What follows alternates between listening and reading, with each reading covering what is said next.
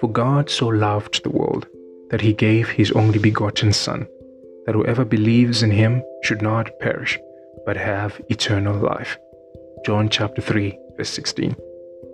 God's expression of love in this text that I hope we can learn from is he gave. He acted. More so, the action was an offering, a gift. It could have been easy for God to express his love for humanity by affirming it with words, but words are not sufficient when it comes to expressing love.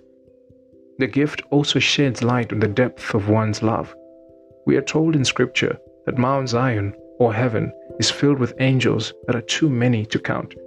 God could have easily chosen to express his love by giving one of these heavenly hosts to come to earth. But God chose to give his one and only begotten Son, the one thing that he could never replace, God's heart. He gave us the most valuable gift, a precious gift, one closest to him.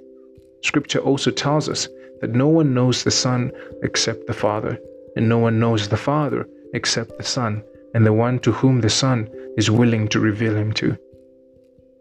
Heavenly Father, today we ask that you teach us how to love the way you do, to love your way, a way that brings freedom and life to those around us.